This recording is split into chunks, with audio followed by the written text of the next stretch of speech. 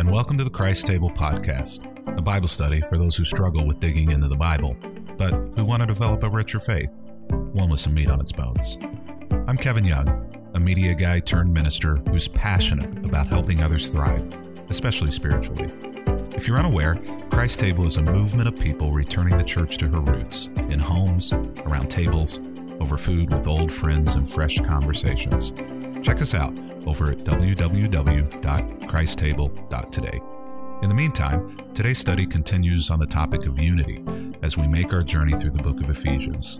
Today we'll be in chapter 2, verses 8 and 9. Let's dig in.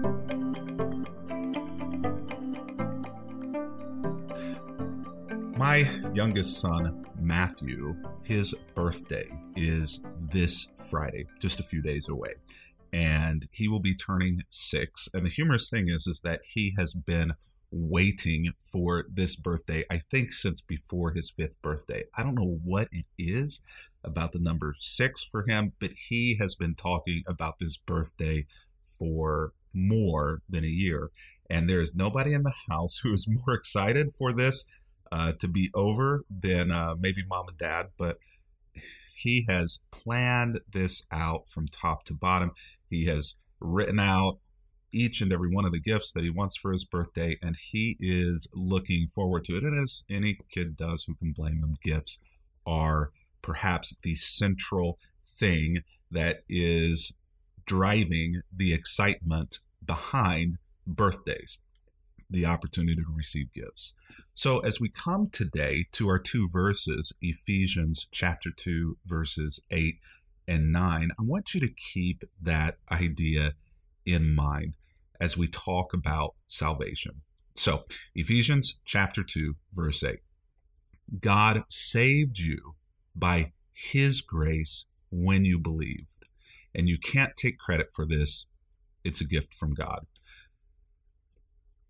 A gift, a wonderful gift from God, God's salvation, something that we can't take credit for. Matthew can't take credit for his birthday gifts because it is something that is freely given to him by mom and dad, by his brother, and by his sisters, and anybody else who celebrates his birthday alongside of him. It is something that is given to him and is free to him and is his from there on out. Now, the interesting thing, though, about this gift from God, salvation, that we cannot take credit for, is that it says that it comes to us by his grace when you believed. Or when I memorized this verse, that it says that God saved you by his grace through faith. Now, faith is an acceptable translation of that word. God saved you by his grace through faith, or also belief. God saved you by his grace when you believed, as my translation here, the New Living Translation says. Faith, belief. We often use those words interchangeably. The difficulty is that belief is only one facet of the word faith. The word faith is an extremely complex word that oftentimes what we assume when the word faith is used is we assume mental assent. We assume that faith is something that we in our minds agree to. And so whenever it says that God saved you by his grace through faith, we assume that God saved us because we believed, because we gave mental assent to it. Now, the first thing is that that's not necessarily the full look and picture of this idea of faith. It's like receiving a gift that has many different parts to it, but you only focus on one part, like you receive a phone as a gift for Christmas or for a birthday.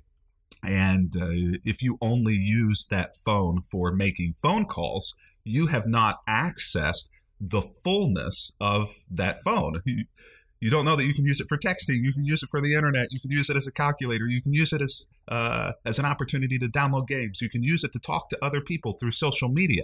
It's a lot more complex and full than that. And that's what this idea of the word faith has as well. As faith is not simply just mentally believing or mentally agreeing.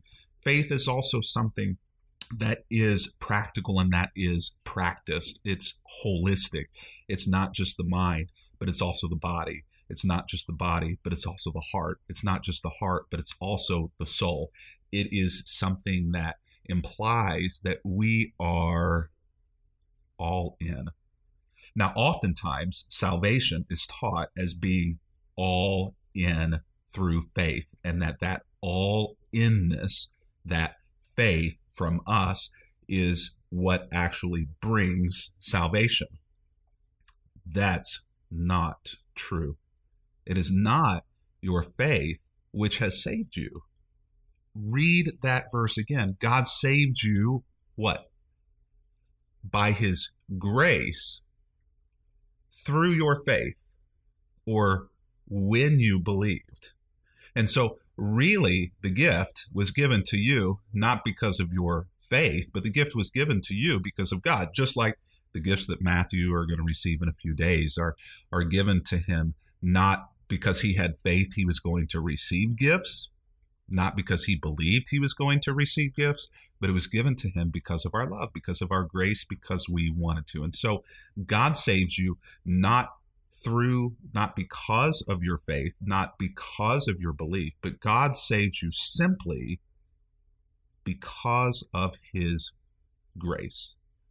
So what role does faith have to do with it? Well, faith is simply your and I's acceptance of it. Faith is simply your and I's belief that it actually exists. God has given grace that has saved you, but now the second step to that is your faith, your belief, your ability to actually receive that gift. God's already holding it out there to you because of his grace. But the faith part isn't the part that gave it to you. The faith part is the part that enables you to receive it. Your faith does not save you. God's grace saves you. Verse 9. So salvation is not a reward for the good things that we have done, so no one can boast about it. Matthew can't boast, can't proclaim that he received all of these gifts because he's been a good kid, and he has been a good kid, but no matter what kind of kid he's been, mom and dad are going to give him gifts on his birthday. Why? Not because of all of the good things that he's done, not because we're keeping a checklist, trying to see, which is better, the pros or the cons or the good or the bad in his life. Those gifts aren't a reward, just as salvation is not a reward. Salvation is a free gift by God's grace, not because you lived in a certain way or believed in a certain way or the good things that you've done. So you can't boast about it. There should be no pride involved in the receiving of gifts. You didn't earn it. You didn't deserve it. Now, the downside of that is that oftentimes, unfortunately, over the years, the church has actually taught that works, that the things that you do don't matter, that you can essentially receive God's salvation, this free gift, and then live quite literally however the hell you want to live. And that doesn't match up with Scripture. Works are important. In fact, the book of James says that a faith without works isn't faith. It's dead. And so those things go hand in hand. So good works, compassion, being a good person, following the Beatitudes, striving to model a life of the Ten Commandments, living out the Lord's Prayer, following the love one another commands, be kind to one another, living out those fruits of the Spirit, love, joy, peace, long-suffering, gentleness, kindness, goodness, faith. Being that kind of person isn't just important, but it's critical. It's necessary. But your salvation isn't a reward for those things. That's a bridge too far. But works are uber important. They don't bring your salvation. They don't bring my salvation. But we should be people who are with every moment of every day, modeling a life of what it means to have received God's grace, which means we in turn give God's grace. Rather than being selfish, we are selfless.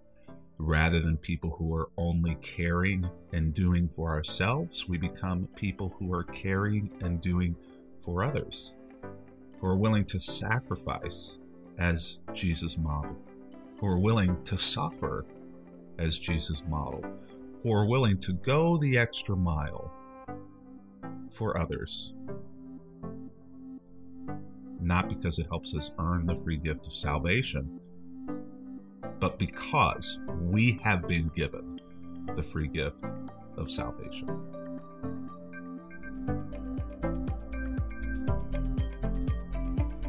This Bible study from the book of Ephesians is brought to you by Christ Table. If you'd like to join us in the study, there's an easy-to-follow guide in the show notes. We'd love to have you join us. 65 million adults in the United States have dropped out of church, and that number will grow by 2.7 million before the end of this year. We at Christ Table are committed to doing something about that. We're committed to creating a world where the table is once again the center of the home, the center of family life, and especially the center of faith formation again. Our mission is simple: to help people eat freely and drink deeply of life and of faith. Find out more about us by going to www.christtable.today. When you get over to christtable.today, be sure to sign up for our email list there. And for those who choose to donate, we have a resource box that we're going to send you in the mail as our thanks. Trust me, you'll like it. And by the way, the podcast is available because of the generous donations of our listeners and the incredible community of people who call Christ Table their spiritual home. Join us on our next episode as we continue our step-by-step Bible study through the book of Ephesians. And if you'd like to watch these Bible studies live, there's more information on our website about that as well over at christtable.today. Thanks so much for listening. We wouldn't be here without you. Until next time, I'm Pastor Kevin Young, and this is christtable.today.